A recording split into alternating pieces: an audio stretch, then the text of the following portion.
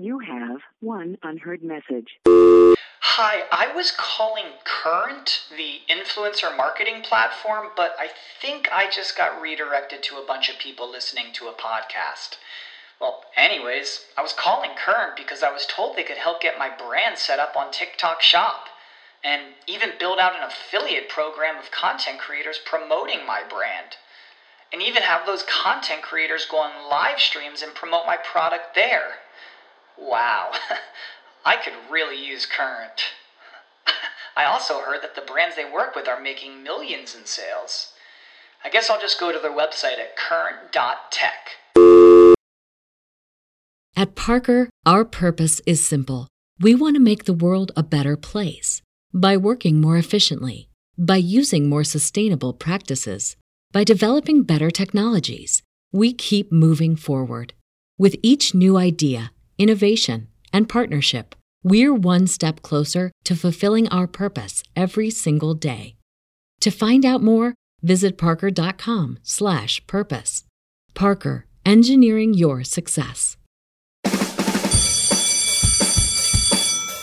Welcome to SEO 101, your introductory course on search engine optimization. So, turn on your computers, open your minds, grab your mouse, and get ready to get back to the basics. SEO 101 on webmasterradio.fm is now in session.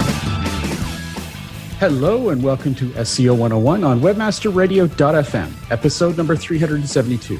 This is Ross Dunn, CEO of Stepforth Web Marketing, and my co-host is none other than John Karka, the director of SEO for Advanced Local. How you doing, man? It's been so long, I almost forgot how to say it. Yeah, at least you remembered my name. Yeah. So you've been slacking off, huh?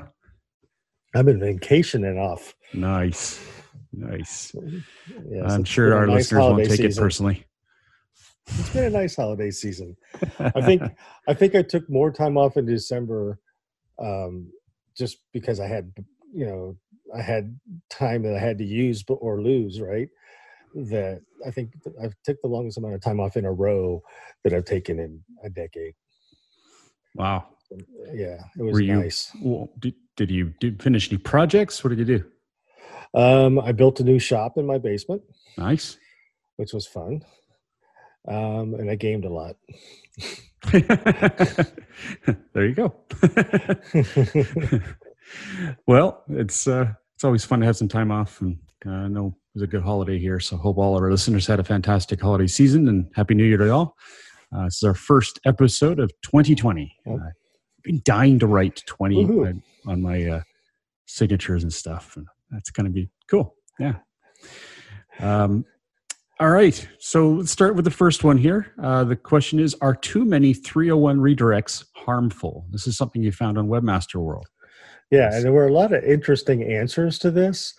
And the basic question the guy asked was, I've got a site that has 4.7 million URLs, but I also have 4.9 million redirects. So he's got more redirects than he actually has URLs, and he's worried that that's hurting him. And there were a lot of good, interesting answers and questions in that thread on Webmaster World. But I think it really comes down to one thing, and we've talked about this in the past. Are these redirects parts of redirect chains, or specific redirects like HTTP to HTTPS? HTTP to HTTPS, you're going to have one of those for every single page on your website. So that takes care of 4.7 million of his 4.9, right? But still, that leaves him 200,000 redirects that he's worried about. If they're not part of a redirect chain, I think you're fine, right? If you have like a redirect to another redirect to another redirect and so on, that's going to cause you issues over time. You want to redirect once is best practices. If you can get it from the original URL to the one that you finally want to land on in one jump, you're going to do better. The other thing to worry about is if you do a bunch of individual types of redirects that create change, you end up creating possibly creating a server load for your htaccess file. If you have like one line of code that can redirect everything from HTTP to HTTPS, that's not a problem. But if you have to create an individual line of code for each individual redirect and you have 200,000 of them, ouch. That's going to be a problem for your server load and the speed of your site. So yeah, and depending on the service you're using, I would imagine if you got that big a site, this isn't for sure, but maybe it's not WordPress. Obviously, bigger companies have far fancier content management systems. However, there are some that use WordPress that are probably that big at least. Anyways, plugins that help you with redirects may or may not be a good idea. Some of them are not well built and may actually cause more of a server load than your htaccess. So keep that in mind too. Exactly. All right. But I think the Cliff Notes is, as long as they're needed and very specific redirects for something like an HTTP to HTTPS, you can have as many of them as you want. The more that you start having internal chains and that kind of stuff, it can move into the harmful realm at some point. Yeah. But there's not really a specific number. It kind of depends on your servers and all that stuff. Yeah, but as you said, there's many ways that this could naturally happen. So, and it wouldn't be such a big deal. So just keep in mind that you just put on that good old common sense filter, and you should be okay. All right, next question. At enterprise companies, SEOs cannot, quote unquote, do most of the SEO. So this is something that was from Search Engine Land. I did skim across it. I didn't pick it out here, but I noticed you added it. So. Yeah, this is kind of interesting because I think a lot of people, there's definitely a difference of the way a small agency or even a large agency approaches SEO versus an in-house SEO at a very large enterprise company. There's lots of politics involved. There's lots of different people with different goals trying to accomplish basically the same thing, but with different language and different approaches. And as an SEO, if you say, I need you to change this on our website, most of the time in an enterprise company, the SEO cannot make the change themselves. They have to go to another division. Maybe it's the development team, and they want to get something changed in the way the navigation works. They're not going to be able to do that themselves. There's going to be a team of people that have worked on that navigation for years that you're going to have to convince to make the changes. So I think just from an SEO 101 perspective, a lot of times we get into this idea that we're going to go in and we're going to do this, or we're going to do this, or we're going to do this. Sometimes it's not about can you do the SEO? It's about can you convince someone else to do what you need done related to SEO. And I thought it was a good thing just to bring up. It's the beginning of the year. People are starting to make their plans. What are we going to do this year for our site? How are we going to make improvements? If you're at a large enterprise company or you just joined a large enterprise company, this is the kind of thing you need to be aware of. Most of the time, it's more about helping the rest of the people in your enterprise understand the result in this at some point. And they're going to know, well, tell me when and tell me how much, but you're not going to be able to tell them that. So it's really a unique skill set that we have to understand as SEOs about providing information, convincing people to do things that are in the best interest of everybody, but maybe a little bit against their personal goal or their personal division's goals, or they have to assign priorities. It's a game. It's a really intricate dance that you have to do to get this stuff done. Yeah, something you're very familiar with. I thankfully am not.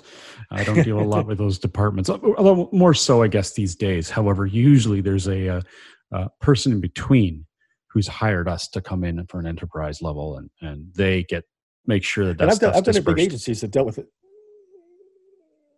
Yeah, and even if you're at an agency that does SEO for a big enterprise company, a lot of time you're dealing with a marketing director or whoever that company deems is the person that's going to deal with our SEO agency. Well, that person is going to have to be able to convince the marketing person would have to be able to convince the development team to make these changes based on your recommendations. So even if you're at an agency, just dealing with enterprise companies sometimes can be a challenge. Yeah. Oh, yeah. Yeah. And I hear about it, but I'm glad I don't have to deal with it. Like, oh, that sucks. What else can we help you with? That's pretty much it. Because, I don't want to get involved in those politics. It gets pretty nasty. But there is a really interesting article in Search Engine Journal that's kind of sparked that conversation. That if it's something you're dealing with, just look for enterprise companies on Search Engine Journal. You should be able to find it. Cool. All right, but now we're going to jump into some local SEO notes. As you know, I like to jump into this because there's always lots of stuff going on. We're going to do two parts here. Both are search engine land articles. However, the first one talks about the upgrades and changes we saw through Google My Business in 2019. And the next one is what sort of improvements we could wish for in 2020. I'm just going to skim through these, but the first one is by Greg Sterling on Search Engine Land. It says the big list of Google My Business changes, upgrades, and tests in 2019. I think it was a pretty good layout. I'm not, like you said, there's something here that I don't really need to cover, but some highlights. In January, Google started emphasizing messaging in the Google My Business profile. Although it compelled businesses and owners to message exclusively through their Google My Business app. This was after they abandoned SMS-based messaging. In February, the company started testing augmented reality walking directions in Map. It rolled them out widely in August, called Live View. But as Greg notes, they're still not that helpful 10 months later. Augmented reality is just, in this case, really not there yet. I love that they're doing it. This is exactly how you get there. You have to start somewhere. Yep. They also introduced some new local spam reporting for Google My Business and Google Maps. This is long overdue. I don't see it making any impact, but hey, that's a start, right? And that was February. So March now, they rolled out Duplex for restaurant reservations. So those that don't know what that means, Duplex is where you can request a reservation, like you just mentioned it, and then Google will do the calling for you and set it up for you and then let you know it's done. So it's literally an agent, AI agent calling the restaurant, handling it all, getting back to you. Was that different from when, because when they first rolled out Duplex, the big example they did in I/O was for setting up a haircut appointment. Same thing. Restaurants, yeah, but so it wasn't just restaurants; it was just Duplex. Well, in this case, they rolled it out for Duplex restaurant reservations over the phone for Pixel phones in most U.S. states. And in April, it expanded the capability to more Android phones and iPhones. It's also expanding Duplex to other verticals over time, to quote Greg here. When I was in the States, I noticed, like when I was in Hawaii, I wanted to book I forget. I was looking at something and said, would you like us to call them? I'm like, no. I'll do it myself. I don't know. I don't trust it yet. Didn't want it to mess with my trip. But, if I was at home and I wanted to try stuff like that, I would. I don't think it's showing up yet in Canada. I think it's still just rolling out to the States. Google also removed business addresses from the Google My Business profile for service area businesses, so it's SABs. So if you, let's say, were a plumber and you primarily drove to locations to work on homes, which obviously you would, and you didn't actually have a physical or bricks and mortar office, it was difficult to get listed in local. So people often put their own home address. Well, they didn't really want that to show up. They just wanted to say that I work in this specific area. You can call me within this area and I'll be there. But they still showed the address. Well, now finally, Google sort of hid that without penalizing people. You could hide it before, but there were some issues with that. So this is good. It also began testing auto-generated posts featuring reviews. So if you got a review, you get a Google post showing it occasionally within your Google My Business snippet when it showed up in search results. In April, business listings appearing in Google Assistant or Google Home results were being drawn from Google guaranteed listings or listings certified by partners such as Porch or Home Advisor. These were not ads, they were just more vetted, which sort of pointed to how you could get in there. Talk a second about the Google guaranteed listings, because I was actually just using a local search yesterday and the guaranteed listing impacted my selection. So I don't have it in Canada. I haven't had a client yet to use it. So I can't tell you too much about it other than the fact that you had to go through quite a process to become a guaranteed business.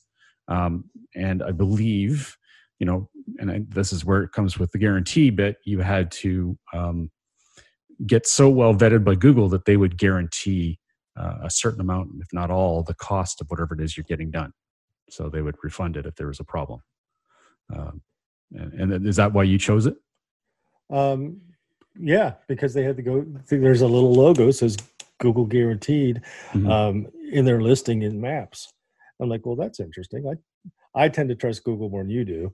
So I think I would trust that. I think I'd feel sad for other businesses. I would probably look at other options as well. I'd want to make sure I looked at all things, but because Google is not opening the door to everyone, it seems. Oh, it's interesting too, because the Google guaranteed listings, I saw it when I first did my search, but then when I started moving the map around to look at things and then came back, it was nowhere to be found. The only time I ever saw it was when that initial generic search and it showed at the top. I don't know if it was at the top because of the guaranteed listing, but that's where it was. Then I moved things around and it disappeared. Oh, be quiet. You can try. Be quiet, Google. You added the British voice. I love it. Yes, I like the British voice. But anyway, it was interesting because it appeared sometimes and not other times. I was something I thought to myself I should look into. Yeah, no, I think it's a good concept. But it's a good way for Google to charge money. So there are certain disadvantages to businesses, but then again, they're going to pay for ads anyway. So if you get in, I'm sure it's wonderful.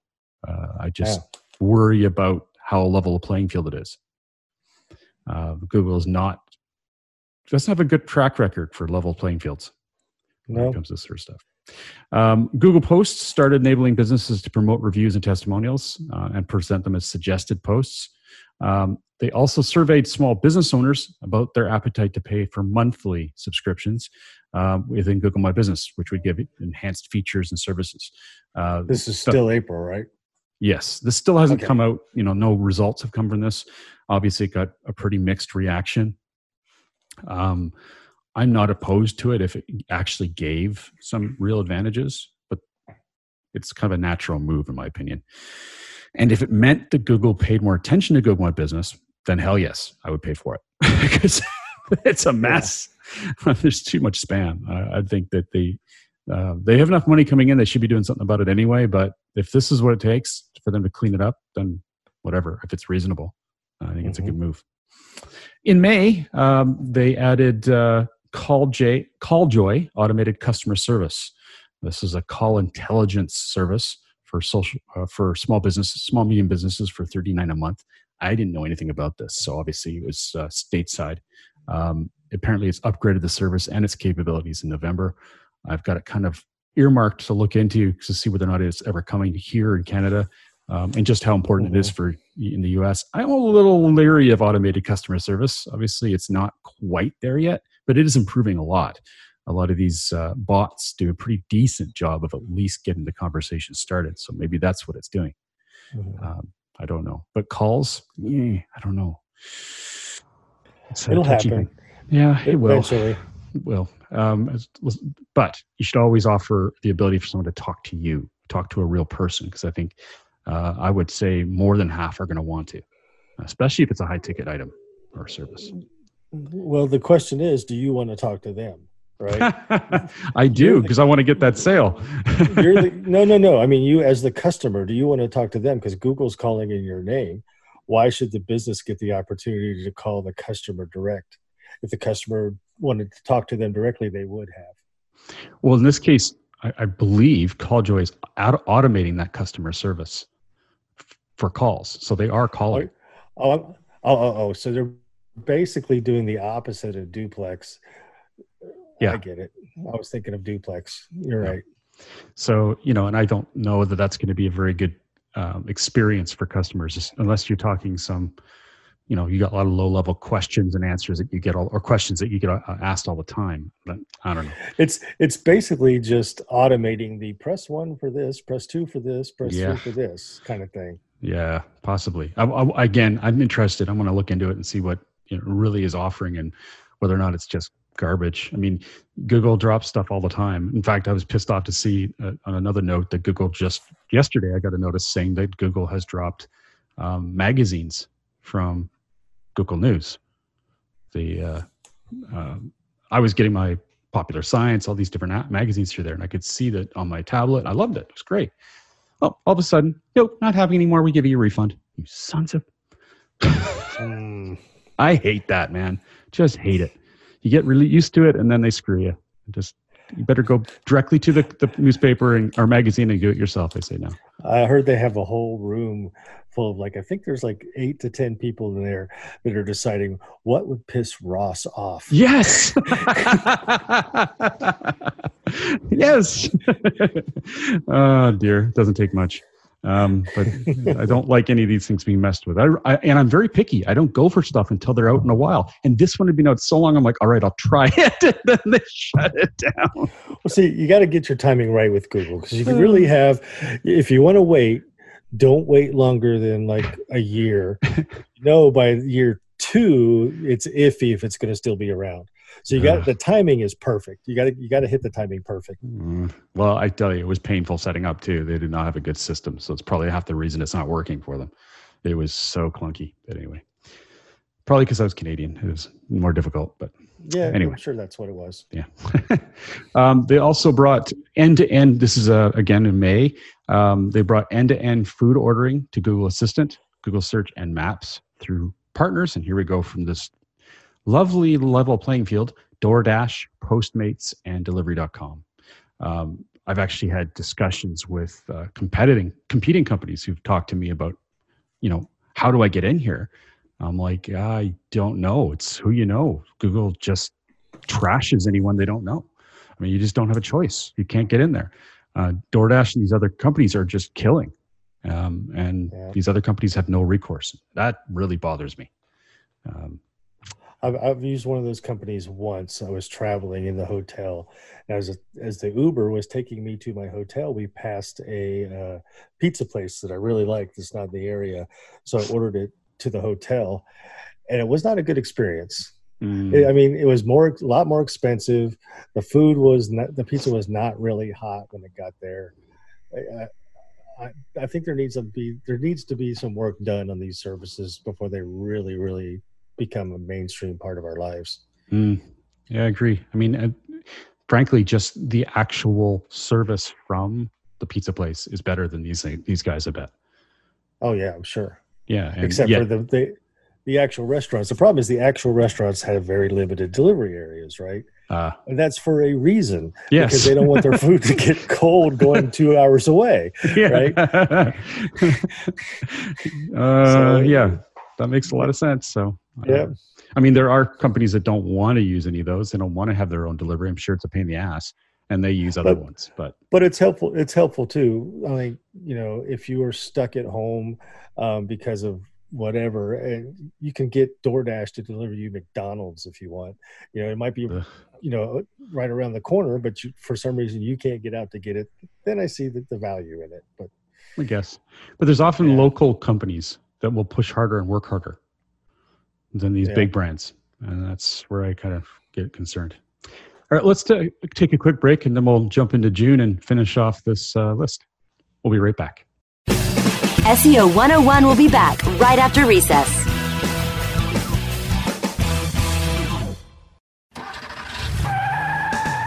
Are you looking for the best in WordPress speed, security, and scalability? WP Engine is a digital experience platform for WordPress, powering digital experiences for large brands around the world. With easy-to-use site management tools and powerful do-it-your-way development features, WP Engine gives you the flexibility to build it your way. Improve your SEO and conversion rates with a faster site on WP Engine. Learn more on WPEngine.com. Do you look at the task of ranking your site at the top of the search engines like you would climbing the top of Mount Everest? It doesn't have to be. TopSEOs.com knows how hard that climb can be, and they can make top ranking a reality. Top SEOs sends you to only the right search vendors and agencies that they know will work for you. Since 2002, TopSEOs.com has reviewed and researched the best search engine marketing agencies and solutions providers. Don't risk the cost of falling off the proverbial peak of search rankings. Let Top SEOs give you peace of mind. TopSEOs.com, the independent authority on search vendors. WebmasterRadio.fm. Okay, class, take your seats and no talking. Recess is over and SEO 101 is back in session. Only on WebmasterRadio.fm.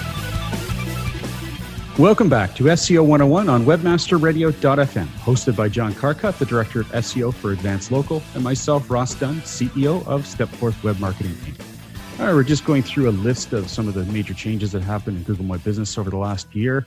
And just coming up, I'll try and speed this up a bit here. It was a crazy year of updates. There's a lot of them. And just to give him another pat on the back, Greg Sterling put all this together. Absolutely, yeah. It was a great job here. Greg always has quality articles. So thank you, Greg. In June, Google added a range of new Google My Business features and tools designed to encourage more local businesses to claim profiles.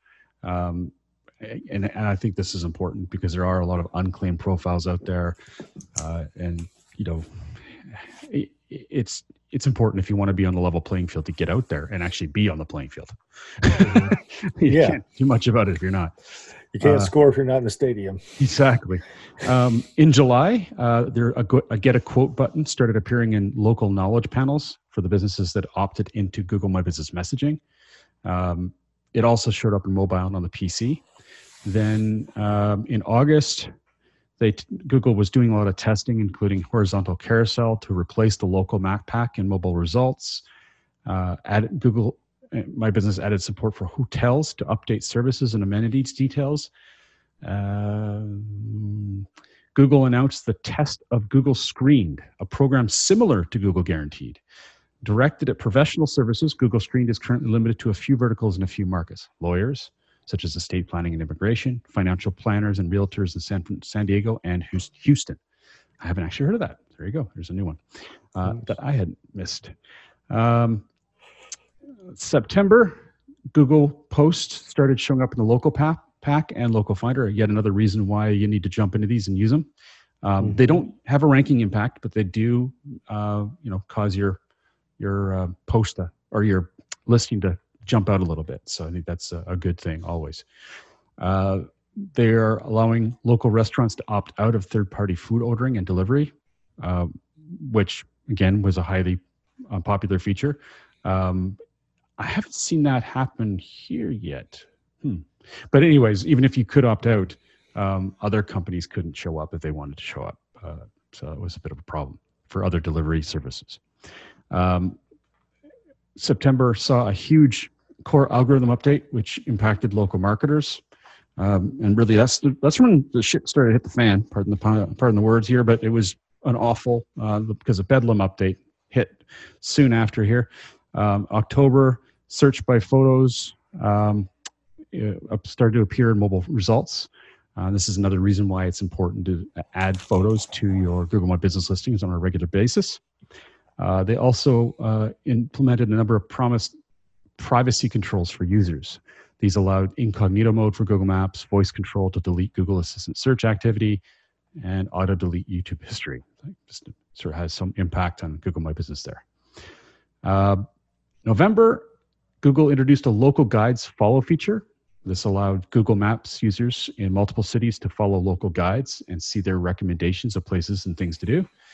And Google discontinued, how helpful is this? Toll-free phone support for Google My Business. Yeah. Instead, users are now required to fill out a form and request a callback, which does slow response times, but I guess I can't blame them as long as they do respond. Yeah. In December, Google started showing carousels with local reviews and Q&A content. It also started automatically creating posts from photos when you add them to Google My Business. In the worst case here is you couldn't actually delete these as a business owner, which I guess could be good, could be bad. I like control all over the board, so I'd say it's bad mostly. But Google showed a request a quotes button in local results, and it's available to business participating in the local service ads program and those that have passed the Google guaranteed background checks. Lastly, it tested a choose your area feature that allowed mobile users to further define their search area below the city level. So we complain about Google a lot, but they do a lot of stuff. Just that list you read is only a partial list of the projects, improvement, the changes, the additions that they've done over the past year. They do a lot, but a lot of this stuff is way overdue. They didn't do much. Like this list would have been probably a tenth the size the years before. 2019 was a busy year for them, I'll give them that. But they had a lot of catch up. In their mind, it wasn't catch up. It was, okay, now we have the resources to do this one. Yeah. Now we have the resources to do this one. Resources. I'd love to see their bottom line. Yeah. But yeah, I know. I like to paint them in a bad light, but and sometimes they're worthy of it. But you know what? When you get this big and you serve this many people and you cause businesses strife because you can't get your act together, you're going to get some flack, and they literally are screwing up. They've got so much spam; it's appalling, and they haven't done much, if anything, consistent to fix that. There's still a lot of spam out there. All right. Now, this is quick. Joy Hawkins put together a quick list of improvements she'd love to see in Google My Business. I can't agree more with these. Number one was she wants to see some customization inside the Google My Business Insights, the dashboard that you see when you're in Google My Business. You can't see a lot. She'd love it if Google would allow you to customize the date range. She'd also like to be able to visualize the data by month or week instead of just daily. So just some improvements there. She'd love to see questions and answers in the Google My Business dashboard. This is long overdue, she says. Again, can't agree more. We've talked about that in the past. It does not make any sense why that's not there. Good questions and answers are so key and are, well, a major component of your marketing and your brand. It should be in this area. Event posts should show chronologically. I actually noticed this on one of her discussion boards today that someone else had been complaining about this. It is true. Currently, when you add an event, I'm reading from this post she put on here. Currently, when you add an event post inside the Google My Business dashboard, it shows the events in order based on when you post them, not based in the date of the actual event. This has been confusing for users, and I'd love it if Google could change it. It would be confusing.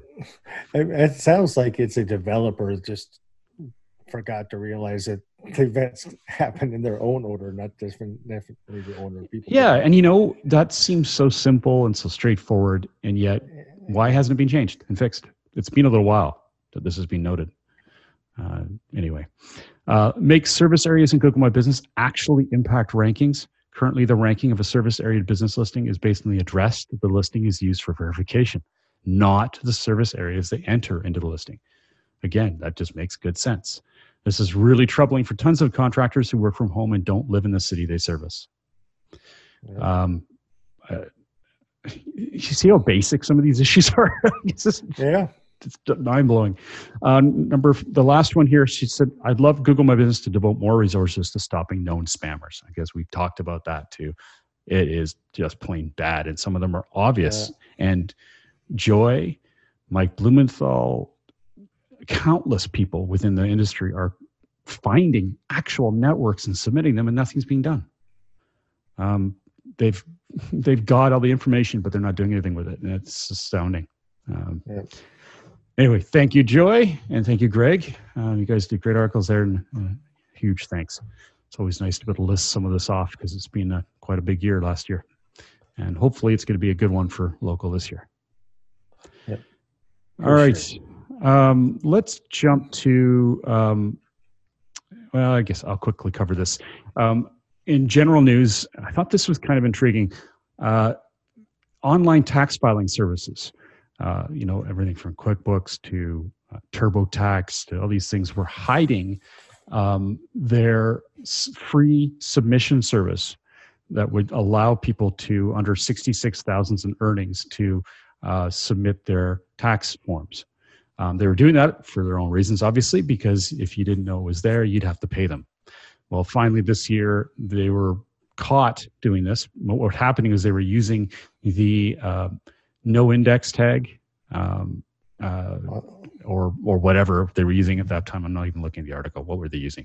It was the meta no index and robots no index tags. Anyways, they were blocking the pages from being shown in search results. And so they're using a little SEO to mess with the rights of users. And thankfully they got nailed for it. And now this year they have to reveal them. And do they have to offer them?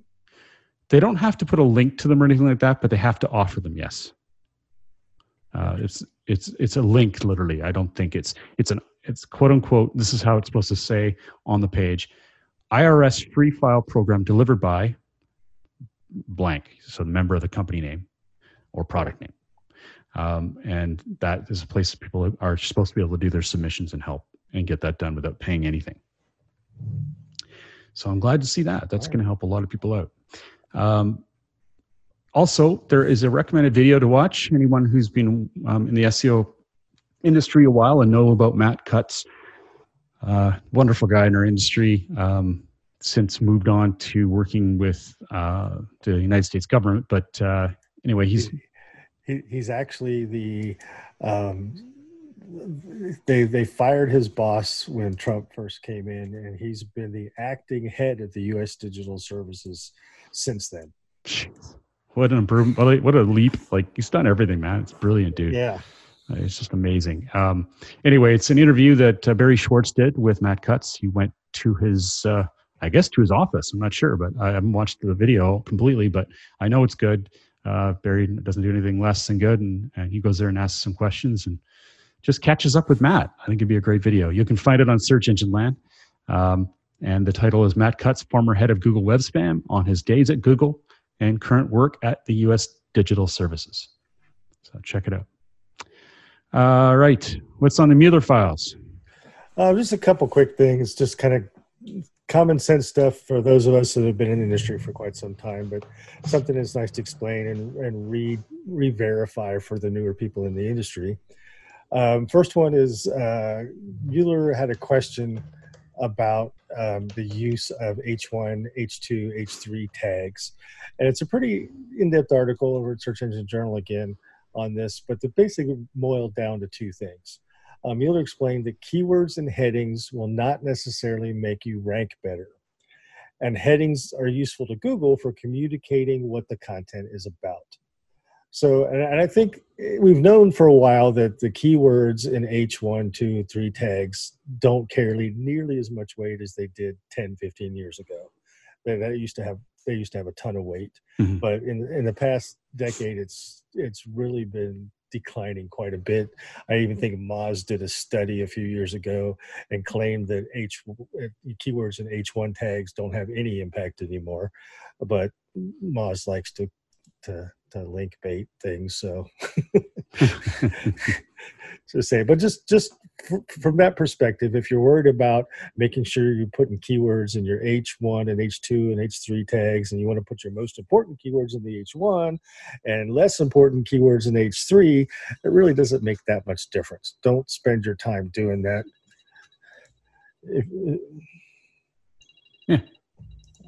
Sorry. Got a call in my head. You might want to edit that out for Brasco. Okay, well, let's take a quick pause, then I'll mention it. Okay, I notice there's a tweet here from John Mueller about .coms as well. Yeah, and this is another one. Ever since we started getting these additional domain extensions like .club and .rocks, I actually owned a couple of .rocks domains for my band. Anyway, people have always been speculating about, well, do those TLDs, those domain types, have the same kind of priority as a .com? If I have a domain that's a .club, is it the same? Is it going to be the same as if I had a .com?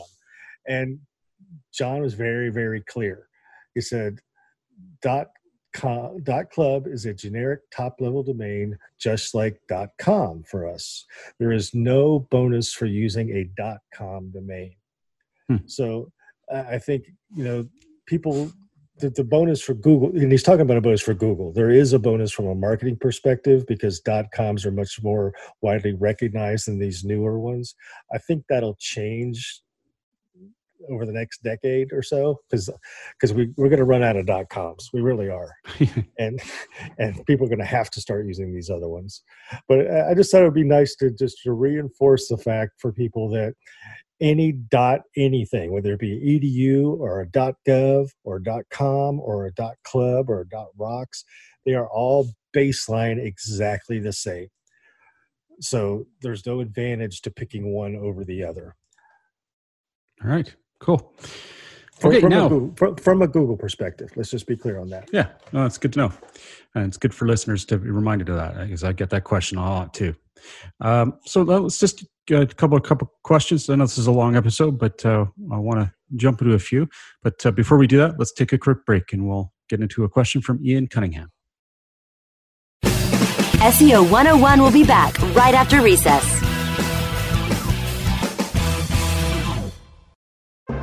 Celebrating the best in online advertising, the Web Marketing Association presents the 2020 Internet Advertising Competition Awards. Submit your banner ads, email ads, rich media, online newsletters, websites, and social media campaigns now by going to www.iacaward.org. Deadline for entries is January 31st, 2020. All winners will have their entry highlighted on the Internet Advertising Competition website, as well as receive a handsome trophy to display or a personalized certificate of achievement. Be honored among your online advertising peers by submitting your entry into the Web Marketing Association's 2020 Internet Advertising Competition Awards. Go to www.iacaward.org now. Ready to do a podcast for your business? Make that podcast elevate to enterprise level. Let webmasterradio.fm expedite and execute your podcast to build your brand and broaden your customer base. Webmasterradio.fm has worked with the world's biggest tech brands, Google, Yahoo, and Bing, and have worked with fast-growing brands like ShipStation and GoDaddy. Now it's your turn. Contact BRASCO at WMR.fm and rush your enterprise-level podcast into production at a very reasonable rate. Email BRASCO at WMR.fm. Webmasterradio.fm. Keep your headphones handy and the feed loaded. We never stop. Do you? Okay, class, take your seats and no talking. Recess is over and SEO 101 is back in session, only on webmasterradio.fm. Welcome back to SEO 101 on webmasterradio.fm, hosted by John Carcutt, the Director of SEO for Advanced Local, and myself, Ross Dunn, CEO of Stepforth Web Marketing, Inc. All right, so Ian asks, when someone refers to a technical SEO audit, what would you say is included? It's a good question. I mean, there are going to be varying levels of a technical SEO audit. I expect, certainly in terms of how comprehensive they are. But I'm sure you have a better mind for breaking things down on the fly here, Johnny, but I would think I would start with looking at on-page, site-wide, and everything from those main things in terms of on-pages, and the structure of the site to the technology. I'd be looking at anything that affects search rankings from a technical SEO standpoint.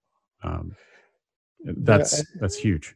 I think the first thing to do when you're talking about a technical SEO audit is determine how technical is the site, right?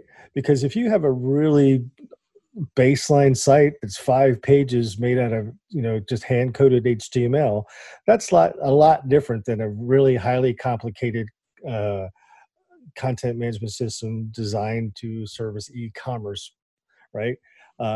or our sites alone, we have probably 6 or 7 different content management systems running one website. So there's a lot of difference when you say technical SEO audit. It really starts with how technical is your site first to begin with, right? After you've determined, okay, we're pretty technical, we have some issues, then you really kind of have to break it, in my mind, you have to break it down into different pieces of technical. Like, okay, the CMS itself, I'm going to look at that. Then I'm going to look at how the CMS is deployed. Content management system, right? Yes, content management system. Sorry, how it's deployed. I'm going to ask and talk to the client about any modifications they might have made to the system from a technical standpoint to make sure those are looked at or done correctly. I mean, if you're wanting just a list of A, B, C, and D, you're going to look at navigation. You're going to look at one of my first things is to look at indexation. If there's, the page has this technical site has 1,000 pages, but you got 20,000 listed in Google. If you do a site colon, there's a technical issue somewhere, and it's more about uncovering and discovering the things that might be holding the site back from a technical perspective than just running down a checklist. I have a checklist and I run down, but most of the things on my checklist are indicators that there's a problem, not checking for a problem. Because if you find a problem, there could be 10 different reasons or ways that problem has been created, and you have to figure out which one this site is using to create their problem. Right. Well, and we often get questions we're brought in to determine the answer of, why is this happening? And then we can frame our technical SEO audit around that. Now, what I'm imagining you're looking for, though, is kind of the list, right? So, John talked about navigation. I mentioned the technology, making sure that everything's updated, making sure that site speed is part of a technical audit. Huge. If it's a content management system, the plugins, are they as efficient as they could be? Is there how's the server load? Looking at, from an SEO perspective, again, trying to focus on that here, from a site-wide perspective, how easy is it to get to certain pages? Are there a lot of orphan pages? Maybe key pages are. What pages are ranking? Are there other quality pages you want found near there? It is very in-depth, and frankly, oftentimes we don't get enough of a budget to do everything, but we will look for what the answers are based on the question. Yeah, and a lot of and I hate the idea of someone just going and say, we're going to do a technical audit of your site, because a lot of times the things are intermingled. Content, the way it's displayed, if they're using some kind of Ajax or something to display content, well, that could be found in a content audit, but it could also be part of a technical audit. So there's a lot of crossover between this stuff as well, depending on what you find when and where. Would you agree? I think all audits are technical. It's a matter of whether you're doing an audit or an advanced audit. I don't know if a backlink audit is technical. No, SEO audits. Like all SEO audits. But a backlink audit is part of an SEO audit in my mind. Part, yes. But that's still, it's technical. You talk to people, if I talk to half my clients, they would say that's technical. They wouldn't understand what it is. Right? It's what we all have different levels of what we call technical, right? We've been around it for 23, 24 years. So that's understandably not as technical to us. So if you're looking at advertising placement on a site, right, as one of the pieces of an audit, is that a content or is that a technical? Because the advertising, one of the reasons you look at advertising is because the advertising can really slow down a site. That would be a technical. One of the reasons you look at advertising on a site is because Google doesn't want a bunch of advertising above the fold. That would probably be content. So there's a lot of things that fit in multiple categories in SEO. I still think it would be considered technical because it isn't exactly fluff. But maybe we're just looking at the different perspectives of what technical means. But yeah. Okay. Well, Ian, I hope that helps. We could bat this around. I know John and I could just go at this forever. The kind of thing we do over a cigar. So Carl Bush asks, does anyone else feel frustrated that Google My Business posts are behind standards of creating events? Mine are not listed by order of event date, and you can't make recurring events unless I'm missing something. Didn't we just talk about that? Exactly. I know. Isn't that hilarious? Yes. Yeah. As you know, Carl, if you've been listening, that this is an issue that is known and is annoying and it's not fixed yet. And he makes a great point about recurring events, though. That seems like something that should be included. Well, yes and no. You'd think so, but then Google doesn't want you to just set and forget. They want you to come back. That's true. And it isn't a bad thing to do because then you check everything else when you're there. So I could think of worse things to have to do. I know from a management perspective, which is probably what Carl's doing of another client site, recurring would be fabulous. But that's just, I'm afraid we're not going to get there with Google. They just don't find that in their interest, I bet. Sorry, Carl, it is a common issue you're dealing with. Yep, for sure. Yeah. Next question is from Noah Lamb. What are some ways to see what is actually in the not set search query shown in Google Analytics? I know you wanted to talk about this one. Yeah, this one's interesting. So there's a big difference between not set and what's the other one? Not provided. Not provided, right? Those are not the same thing. Not provided is where Google has decided that they do not want to show you what the search query was. And not set, actually is not a search query. I think the easiest example of this is like Google Discover.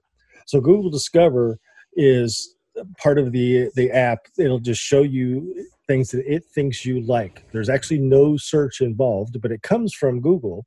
So when it comes across from Google, there's no search query, but you got the clicks. So it's most likely a not set. There's no keyword associated with that click. So there's nothing for you to see what's behind it because there isn't anything behind it, if that makes sense. Yeah. So hopefully that helps you, Noah. I know it's annoying how much Google keeps under the wraps, but that's one we just couldn't have control of if we wanted, I don't believe anyway.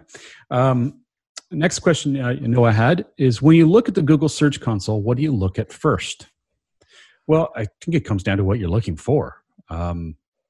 If I'm just going to peruse, where do I go first? I guess I look first at, I guess my preference is keywords. But it kind of changes all the time. I don't really have a place I go every time. How about you, John? So this is an interesting question because we just came back from the holiday break and I've been out for a while and I wanted to look at all of our sites. I say, okay, the first thing I'm going to do when I get back, which was yesterday, I'm going to sit down, I'm going to look at Search Analytics, Google Analytics, Search Console for all of our sites, see if anything weird has popped out at me or happened while I was gone, basically. And I think I do this most of the time. The first thing I did is I went to the overview because the overview does have a really good, overview of what's going on with the site in each of the areas in Search Console. It'll pop up a message if you've gotten some kind of penalty or they found a security issue. So it'll be on that overview if that happened. But then if there's certain things about your sites, like I've got a site that's been having a little bit of issue with sitemaps. So I immediately went in there to look, like you said, Russ, it's what are you trying to find? If there's a different issue that you're looking at, look at the overview and then dig into that issue. That's basically the way I go. Yeah, trying to go, just logging in now. Yeah, it's the overview. I mean, it's the first thing I see. I go from there when I see anything of interest. Performance is a big area. Yep. Yeah, and from there I see my queries. I guess that's where I spend most of my time when I'm first there.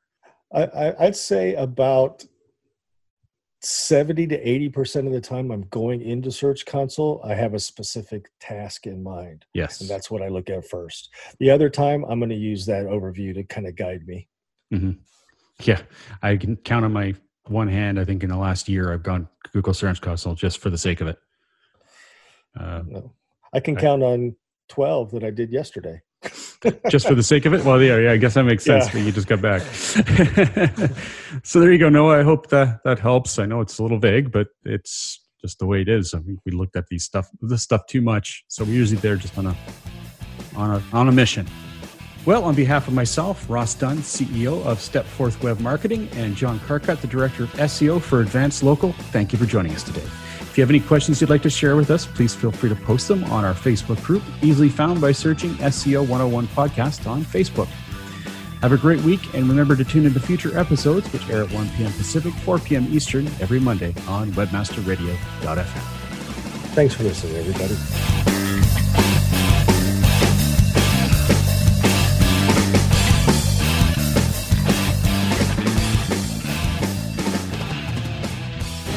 The opinions expressed on this program are those of the guests and hosts and do not necessarily reflect those of webmasterradio.fm's management or sponsors. Any rebroadcast or redistribution without authorized consent of webmasterradio.fm is prohibited.